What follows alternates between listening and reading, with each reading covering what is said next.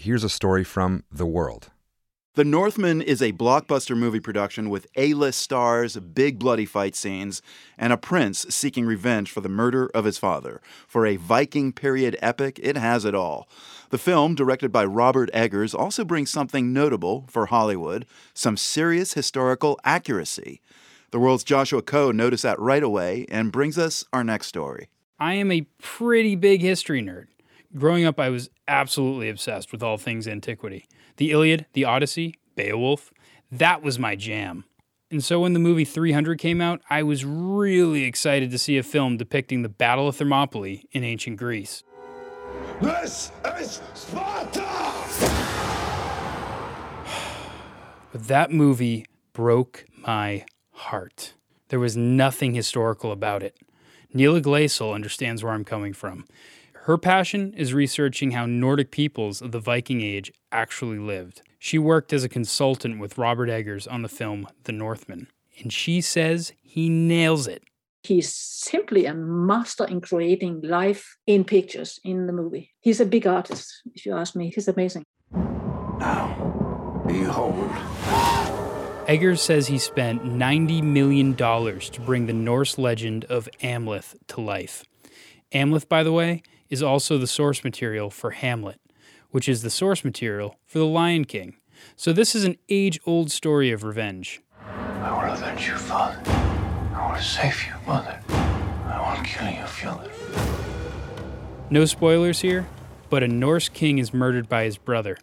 The king's son vows to kill the pretender to the throne, and what unfolds is a quest that takes the hero, sort of a Scandinavian version of Simba the lion cub, straight across the Viking world.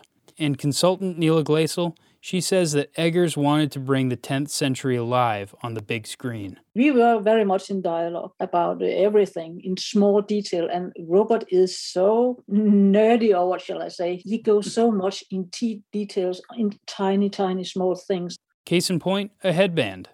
It's the one lead actor Alexander Skarsgård wears in a scene. Here's Eggers explaining the back and forth with Glaesel about this small detail in an interview with Vanity Fair. This headband is made out of something called tablet weaving. I asked Neela, could any of the berserkers have, leather headbands? And she was like, yeah, if it was Woodstock.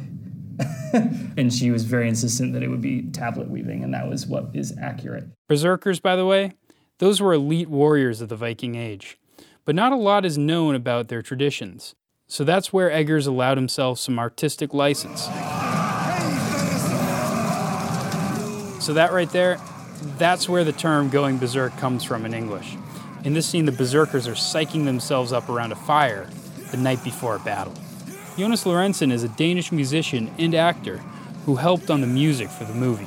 He also consulted on this berserker scene. It's based on a few different depictions of what we might think is some kind of warrior shaman with this horned helmet and the double spears. And the way that they're dancing, it comes from a description of some Nordic warriors called the Varangian god in Byzantium, dancing for the emperor. So it's inspired by all kinds of both archaeological and source material. One compromise in the movie appears to be around hairstyles. Some scholars say that real-life Vikings sported what we refer to today as bowl cuts. But apparently, that was not cool enough for the stars in this film. So these on-screen Vikings all have long hair. Neela Glaesel, she says that might not be entirely accurate. There is stories about King Hårfagre. It means king with the beautiful long hair. So it is maybe exceptional that he has this long hair, but we cannot really know. And despite the sincere dedication to detail, something I personally loved about this film,